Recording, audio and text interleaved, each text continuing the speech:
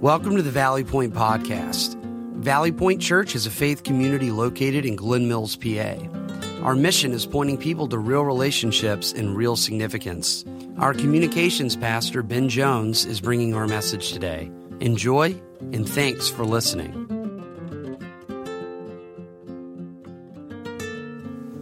Well, good morning. My name is Ben, and I'm one of the pastors here at Valley Point. And I have been looking forward to this day to spend with you. And congratulations, you made it through Christmas. You made it through another one. And hopefully you got some extended time with family and friends, and hopefully you got some time off of work. And then as this week progressed, hopefully your house began to get back into normal and people began to leave and go back to their places. And just hope that this week has been a special week for you. And I refer to this as our holiday hangover weekend because we're so exhausted and a bit sleepy from all of the activity of the weeks. But this is the last Sunday of the year that we get to meet together as a church. And when we gather again, it's going to be 2016, a new year, a new season, and a fresh start in many ways for us.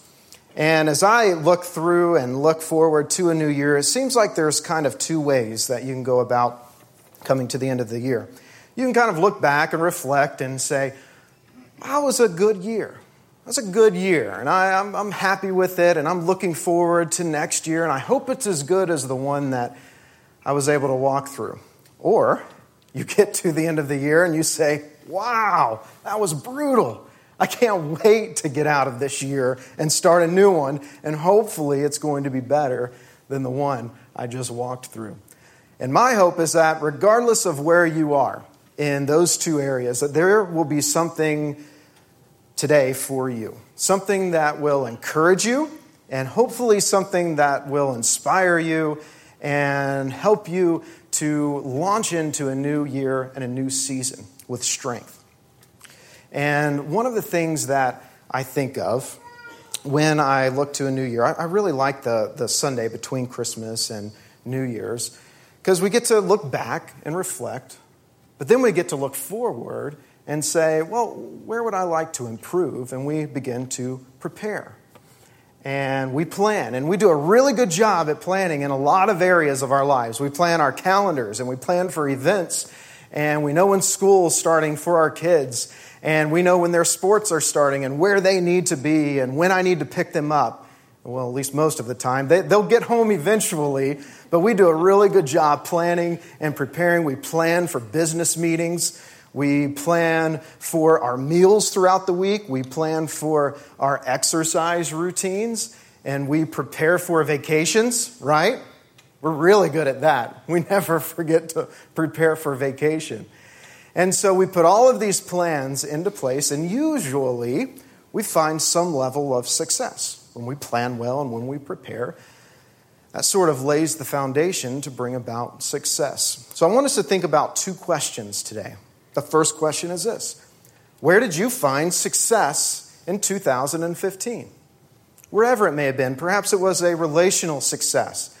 Maybe there was a rift in a relationship, whether it was a family member, a spouse, a child, a friend, but there was something that wasn't right, and you were able to walk through that and navigate through that, and you repaired and restored that relationship. That's a great success. Or perhaps you succeeded in your professional career. Maybe you made some things happen, you closed some big deals, maybe you got a promotion at work, maybe you got a raise in your salary. That's a great success. Well, maybe that's where yours was. Maybe it was with your education. Maybe you walked through some classes that were really difficult and you came through the other side. Or maybe you wrapped up college and you got your first job. It's a great success. So wherever it may have been for you, what was your successes in 2015? And then here's the second question I want us to think about. It's a little more difficult. It might take a little more thinking on our part, but here's the question I'd like for us to think about. How would you rate your spiritual success in 2015? How did you do spiritually? And how did you prepare spiritually for this year? Did you plan in the way that you planned out other areas in life? Because we oftentimes neglect to plan out this area of our lives. For whatever reason, it's just not as natural as some of the other areas. And maybe you look back and you have a sense of disappointment in your spiritual success.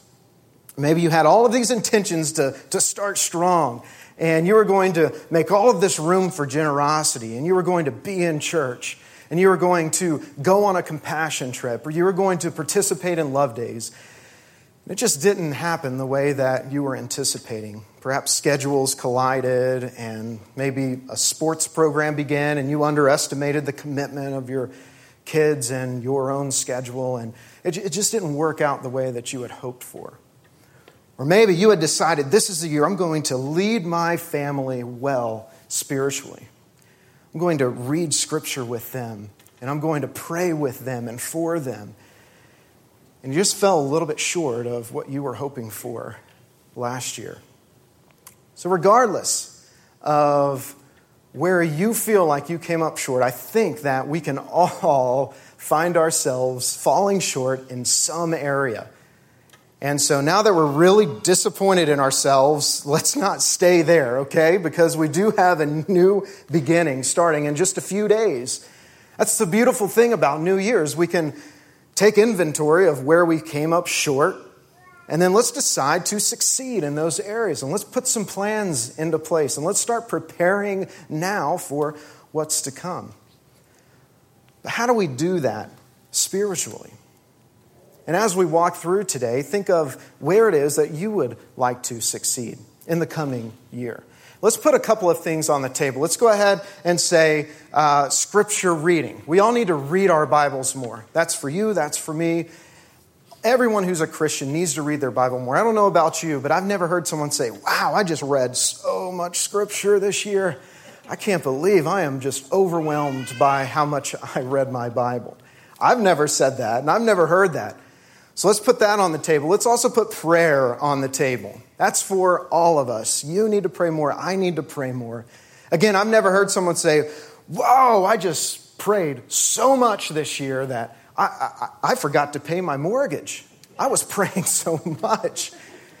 I've never said that, and I know you have never said that. So let's put both of those things on the table. That's for all of us. Read our Bible more and pray more. Let's take that and put it off to the side just for a couple of minutes. We're going to come back to that. But let's think a little deeper than that. Let's get a little more personal than that. Maybe for you, it's the words that you speak to others. Maybe you are harsh with others with your words. Maybe there's some language that you use that you're not necessarily proud of, and you've been trying to work on it and get better, but you're constantly trying to catch these words flying out of your mouth and shoving them back in. You just can't seem to win in this area. Or maybe you're just mean to others in your speech. And so maybe that's where you need to focus in on in the coming years. Or maybe it's your attitude. You just naturally find yourself being pessimistic and negative, and you get a sense that it's starting to wear on the people around you, and it's kind of wearing you down. And you're getting this growing sense and this conviction that this is not what God wants for you. And you're just having a really hard time adjusting your attitude. Or maybe there's a lot of bitterness, a lot of anger inside of you, and you don't want that there. Let's focus in on that and say in 2016, we're going to be better than what we were this year. Or maybe it's just in the way that you lead your family spiritually, that you get your family in this room each week as much as possible, and that you clear out calendar spaces to be generous with your time and with your resources and with your finances. Maybe that's the area you need to focus in on. Or maybe it's just a character flaw, something that maybe only you know about, or maybe one other person or a couple people may know. Or there's a gap in your integrity.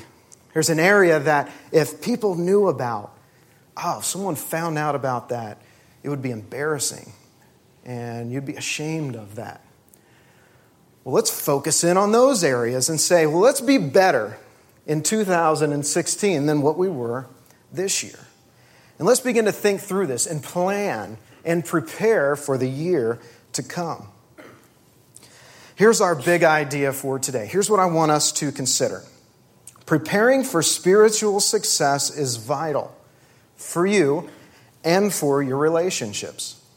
Preparation is a good thing, and it's helpful, and it paves the way for success. And God did not leave you here to figure this out all on your own. There's some very wise and very practical information in Scripture that we're going to walk through today to help us succeed in these areas. We're going to kick off with a verse, and we're going to break this down a little deeper this morning too, but it's found in Ephesians chapter 6. It says, truth, righteousness, peace, faith, and salvation are more than words. Learn how to apply them. You'll need them throughout your life. So these aren't just words to say. These are things that we need to learn to apply into our lives because we need them to succeed.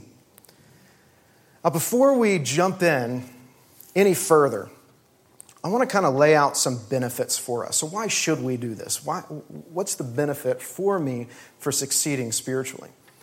Well, the first benefit that you're going to find is that your desires will begin to align with God's desires for you. You feel frustrated. You feel like you're spinning your wheels, like you're trying to make something happen, and you're putting everything into it, and it's just not happening for you. You discontent with where God has you in life, the stage of life that you're in? See, those are not God's desires for you. He does not desire for you to be frustrated. God's desire for you is not to be discontent or bitter or angry. And when we succeed spiritually, our desires will begin to align with God's desires for us. Another benefit is that our priorities will begin to align with God's desires for us. So our desires shift and our priorities shift. Do you want more time cleared in your schedule for generosity? Do you want more quality family time, less hectic schedules? When we succeed spiritually, our priorities begin to align with God's desires for us. And then here's the last benefit, is that our relationships, all of them, will benefit. They will all improve because as we pursue a relationship with God and as we grow closer to Him, then our relationships with others begin to align. And your relationships will benefit. Your relationships with your family, with your spouse, with your children. These things will begin to align as you plan and prepare and begin to succeed spiritually. So those are the benefits. And I hope that sounds good to you. It does to me. A lower level of frustration, a lower level of discontent, happier relationships. That sounds good. And now we want to break down a little piece of Scripture, a paragraph in Scripture that sort of explains how we can begin to succeed in these areas. And I'll just say it's not easy, but it is here for us, and there's a challenge for us to pull all of this off. And we're going to look in the book of Ephesians, and this was written by the Apostle Paul. Now, Paul was one of the very earliest church leaders, and this was written about 60 AD. It's about 60 years after Christ. And most theologians think that he probably wrote this in prison himself. While he was teaching about Jesus, he was imprisoned, and this is where he wrote this, as an encouragement to the modern-day Christians of his time. And it wasn't easy being a Christian in that time because there was opposition for them around every turn and every corner. And so they were beginning to draw weary. And some of them were frightened and discouraged. And so Paul writes some things to them and says, this is my battle cry for you. And this is what I want for you. And this is what God wants for you. And this is our battle cry even for us today. So let's look. In Ephesians chapter 6 and verse 10. Finally, be strong in the Lord and in His mighty power. Put on the full armor of God so that you can take your stand against the devil's schemes. And that word schemes there carries the idea of cleverness, of being cunning or crafty methods or deception. And And so those are the words that the Bible uses to describe the devil or Satan, our enemy. And then in verse 12 he goes on, for our struggle, that word struggle also gets translated as to wrestle or to fight. And so our fight is not against flesh and blood, what we can see and feel and touch, but against the rulers and the authorities and the powers in this dark world, and against the spiritual forces of evil and in the heavenly realms. This sounds pretty serious. It's pretty dramatic reading. And Paul says, yeah, it is serious. I'm not talking about some galaxy far, far away. This isn't make-believe here. This is real-life stuff. This is happening right now around you and around me all of the time. There is a spiritual warfare. And the analogy of fighting and of warfare is not figurative in its language because it literally meant in that day hand-to-hand combat. And it would usually use trickery and deception. So Paul says there is a very real enemy. And all he wants is to destroy you, to frustrate you, to make you discontent, to confuse you, to make you doubt everything that you've learned about Scripture and its truth. He seeks to destroy you. He's also seeking to destroy your marriage. That's his purpose. He wants to destroy you, destroy your marriage, destroy your kids and their lives. That's what he wants to do, and he will stop at nothing to accomplish it. Theologian Elmer Towns puts it this way: we should never underestimate the depraved and debauched levels to which Satan will stoop simply to thwart the plan of God. This is serious stuff. Have you ever had the very real sense that there was something inside of you that you couldn't describe, you couldn't explain, but all you knew was that it was pulling you away from what you knew that God wanted for you in your life? Or maybe you've sensed this in your children's lives, that something was just desperately pulling them away from you, and you so desperately wanted to hold on to them. And all of the values and all of the things that you were instilling into them were trying to be pulled away from them. This isn't make-believe. You're not imagining things. There's a very real enemy who's out to take you out and to take your family out. And so just like some of us today, the Christians of that time probably took a little bit of a step back, like, whoa, didn't quite realize all of that was happening. Paul says, look, I know this can be a little bit frightening, and for some of you, this is the first time you're hearing this, but this isn't the time to panic, okay? There's some good news. First of all, it's important to realize that each and every one of us alone does not possess the power to fight this spiritual battle on our own. We're not strong enough. We can't will ourselves to do what is right against the attacks of the enemy. Satan is too strong. He's too cunning. It's too alluring. Temptation and sin looks too compelling on our own. But the good news is that those of us who put our faith in Jesus alone to save us, we're given God's Holy Spirit to reside inside of us, the Scripture teaches. And after you do that, there's a divine power inside of you that now enables you to fight this spiritual battle. And so we go on, and Paul says, look, that's the good news, and don't panic here. There's some hope. In verse 13, he goes on, he says, this is what we need to do. Therefore, put on the full armor of God, so that when the day of evil comes, you may be able to stand your ground.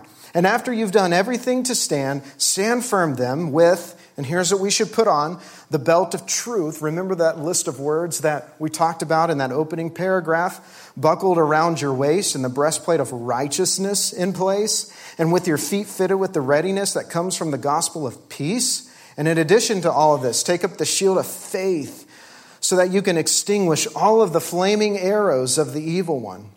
Take the helmet of salvation and the sword of the Spirit, which is the word of God. And so in order to succeed spiritually, we have to take full advantage of the entire arsenal of protection that the Scriptures teach us about. And Paul gives us this analogy of the Roman armor of his day. And the Romans were superb fighters. They were smart and they were cunning. And they knew how to protect themselves in battle. And they knew how to impose their will onto their enemy. And they found radical success with this. And Paul says, if you want spiritual success, well, then we need to put on some pieces of armor. Let's take some notes from the Roman soldiers and how they prepared for battle.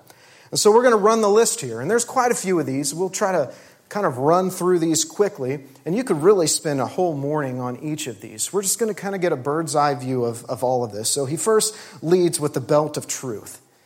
And this speaks of having truthfulness in your pursuit of living a life that God wants for you, and to be authentic and sincere in your faith. It also speaks of being confident in the truth that is found in Scripture. Because one of Satan's greatest weapons is the weapons of confusion and of doubt. So here are some truths that we're told in Scripture. We find these in the Bible, so we know they're true. God loves you, and He wants a relationship with you. That's true for each and every one of us. God has a specific plan for you. We're told that. We will never abandon us. For those of us who have trusted in Jesus alone to save us, God will never abandon you. He will never leave you alone. And here's another truth. God has your best in His mind. God has your very best in His plan. Those are true. Then here are some of the lies that Satan will tell us in contrast to those truths. He'll say things like, yeah, God cares about some people, but He doesn't care about you. He loves some people, but you're unlovable. And Satan whispers these things to us, and we begin to believe these things. He'll say that God is distant, and He has bigger and better things to worry about than your petty problems, so you need to just figure this out on your own. That's not what Scripture says. He says, the enemy says that God's either mad at you, or He's just forgotten about you, or you wouldn't be where you are today. He says, if God is so loving, and if God is in control, why are there so many evil things that happen in the world around us? We begin to ponder that. And when we don't know the truth in Scripture, we begin to believe the lies. And the belt is mentioned first because the armor, many of the different pieces would attach to the belt. And if the belt fell or failed, then the rest of the armor would fail with it. And so we have to know the truth in the Bible so that we can recognize the lies or the enemy is going to take us out. So that's the belt of truth. And then we're told about the breastplate of righteousness. And the idea here is of right living. And again, not by our own power, but through the Holy Spirit's divine power working through us, we can live right before God. And this piece of armor protected the heart. And when the Bible uses the word heart, it primarily uses it to represent the immaterial nature of man. It teaches us that the heart is the seat of everything inside of us. In Proverbs, the author writes, above all else, guard your heart, for everything you do flows from it. It's our entire inner person, our thoughts, our emotions, our volition. It all extends from our heart. This includes keeping your heart pure. And it also means that we must keep our physical selves pure, because our physical purity directly correlates with our spiritual success. So put on the breastplate of righteousness and protect your heart above all else. And then it says, put on the shoes of peace that comes from the good news. And the good news is Jesus, that He came to this earth, that He died for us in place of our sins. And now we can put our trust and faith in Him and have an eternal life with Him. That's the good news. And it speaks of putting on shoes to be ready to take this good news to others and to shine a bright light for others. And to be active, to be an active participant in God's redeeming plan here on earth. We do this all the time at Valley Point through our Love Day initiatives and through compassion trips. We go and we serve and we love. We expect nothing in return. And it's important to stay active because that prevents us from becoming lazy and passive, which leads to self-indulgence. And that's prime real estate for the enemy to come in and take us out. So prevent laziness in your spiritual journey by being active and taking your bright light to others. Put on the shoes of peace and share that with others. And then we're told to take up the shield of faith. And this speaks of an unwavering faith in God, that He is who He says He is in the Bible, and that He will do what He says that He will do. And it's unwavering. And this time, the Roman soldiers would have very large shields. And I have a picture of one of those for you. They stood about 4 feet high, about 2.5 feet wide. It was made of usually brass and of leather. And they would take that entire shield and they would dip it in water and completely saturate the leather. And they would do this because in the battles at that time, they would have archers and they would dip the arrows and pitch and light them on fire and shoot these fiery arrows at their enemy. And remember how Paul described temptation in our lives?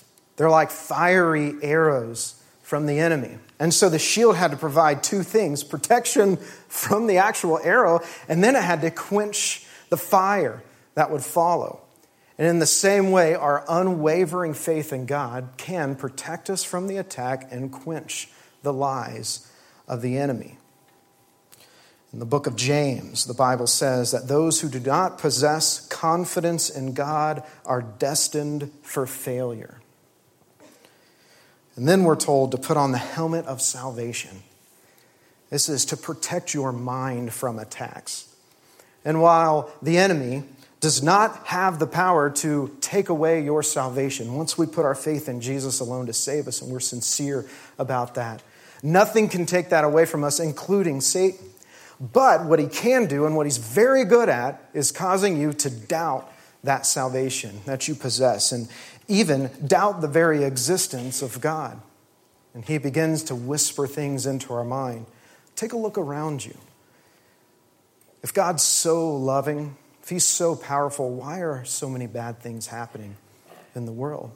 He begins to whisper these things inside of our minds. Would a loving God who loved you have you in this situation of life? He loves to attack us when we're down. We're susceptible. How could a loving God allow people to do such evil? And He plants these seeds of doubt and confusion in our minds. And we begin to think on this and dwell on this, and we're not sure what to make of it. But how do we protect our minds from attacks like these?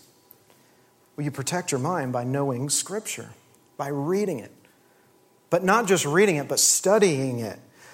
By studying the nature of God, the personality of God, and to know that He is who He says He is, and He will do what He says He will do. And as you study the character and the nature of God, you begin to align some things, and it makes sense. There can be an all-knowing and all-loving God.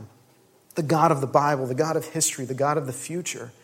And there can still be everything that's happening in the world around us. Those things can be reconciled, but the enemy wants us to get lost and confused and dwell on the doubt instead of studying and understanding what Scripture tells us. So I would encourage you to do that. That's why it's so important not just to be here on the weekends, but to study God's Word on your own. And vice versa. You can't just study on your own. You need to be here where you can learn to implement these truths into your lives. And so it all works together. So put on the helmet of salvation and protect your mind. And everything we've mentioned so far has been defensive in its nature. Then he gives us one last piece. He says, well, you do need to protect yourself too. And so he says, put on the sword of the Spirit. And the Roman sword of that time was short and strong, and I have a picture to show you, and it was sharp, and it required very close and very skillful hand-to-hand combat. And so the idea here is to be able to skillfully apply scriptural truth and principles into your everyday living. Well, how did the soldiers get so good at using weapons like these? Well, they practiced. And they had experience. And they prepared well for battle. And just like that, we need practice reading God's Word. And we need experience. The longer we walk with God and pursue a relationship with Him, the more we can succeed in this area. The Bible tells us that once we put our faith in Jesus alone to save us, God's Holy Spirit comes and takes residence inside of us. And one of His primary roles is to help us in this area as we read Scripture, because some of it can be confusing and hard to understand. And it's His role in our lives to help us to understand it as we read it and as we study it. And as we desire to know more, He reveals that to us. And He reveals how to apply this into our lives. So it takes some planning, some preparation, some time in Scripture.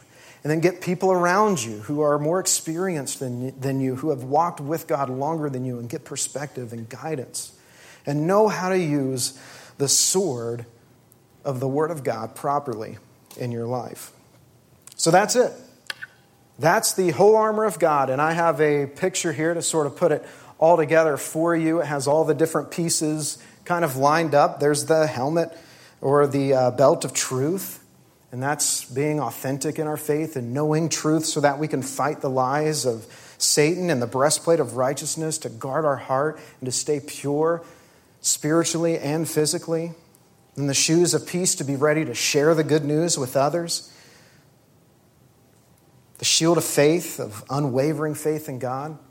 A helmet of salvation to protect our minds, and the sword of the Spirit to learn how to apply Scripture and principles in the Bible into our lives. And when all of these come together, it's a beautiful thing. And as we begin to find success, we give in less to temptation. We're able to dismiss the lies of the enemy. We're able to embrace the truths in Scripture. We're able to see more clearly, to make better decisions in our relationships, and they all get better. We're able to discern better, and we live happier lives. Less frustration, less discontent. Our desires begin to align with God's desires for us, and our priorities begin to align with God's desires for us, and our relationships begin to benefit. All of this occurs through our spiritual success. So put on the full spiritual armor of God. And I just have two takeaways for us as we wrap up our time together. The first is this: be on guard. All of the time, be on guard. And don't underestimate your potential for spiritual failure. I say that to myself. Don't underestimate your potential for spiritual failure. It lives within inside of me, and it lives within inside of you. So don't get arrogant in your faith. You have great potential for spiritual failure, so be on guard. And don't fight alone. Get people around you that can help you. Share your struggles with others. Don't try to go it alone. And then continue to fight. Even when you have failed in the past, you should continue to fight today. Wherever your failure lies, it doesn't have to be the failures of your future. Wherever your marriage might be today, fight for it. No matter what failures have happened in your past, it's not too late to fight for your spouse, to fight for your marriage, and fight for your children. For some of you, you have children who are lost, who have wandered away, and you desperately want them to come home. It's not too late. Keep fighting for them. You should never give up. There's always hope. So be on guard all of the time and fight. And then our second takeaway is this: prepare by reading Scripture and praying. Those are the two things we took off the table for a moment. Well, let's put them back on. Because Paul finishes up this paragraph in verse number 18 and says, "Pray in the Spirit at all times and in every occasion. Stay alert and be persistent in your prayers." Don't underestimate the power of your prayer. Not the power of Pastor Eric's prayer or other pastors or other spiritual leaders. No, your prayer has power. So pray for yourself. Pray for your spouse. Pray for your children, your friends, your coworkers, for Valley Point Church, for our country, because your prayer has power. And then we have a perfect opportunity to embrace Scripture in the coming weeks. Next week, we begin a series called Life Verse. And this has been a tradition for us over these last couple of years, and if you were here for the last time, you know what this is about. If not, this is a series where we take a look at Scripture and we kind of determine one or two verses, and we all pick something out individually and say, this is going to be our battle cry for the coming year. This is the direction that I'm going. This is the direction that my family is going, and everything else is going to clear out of the way so that we can accomplish this. And so be thinking about that. And we're going to provide some resources for you beginning next week of how you can begin to think through what your life verse is going to be. You can just go home and Google it, life verse. It's a thing. It'll bring up all sorts of verses that'll help you think through what's something good for you to claim and something you can write on your mirrors and in your car and set up reminders to send to you on your phones to say, this is my battle cry for 2016. That all begins next Sunday. So be here. There's no better place for you to start your year than right here, getting into God's Word and spending some time in prayer.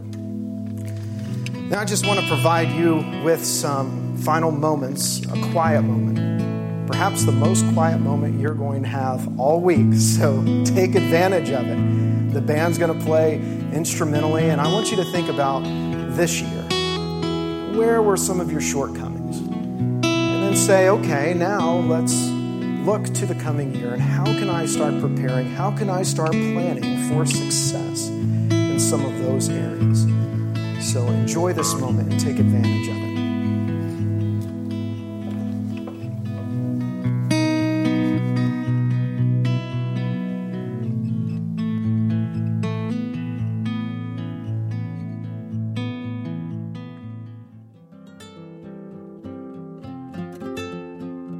Thanks for listening. We'd also love to have you join us on any Sunday morning as well at the Garnet Valley Middle School at 9:15 or 11 a.m.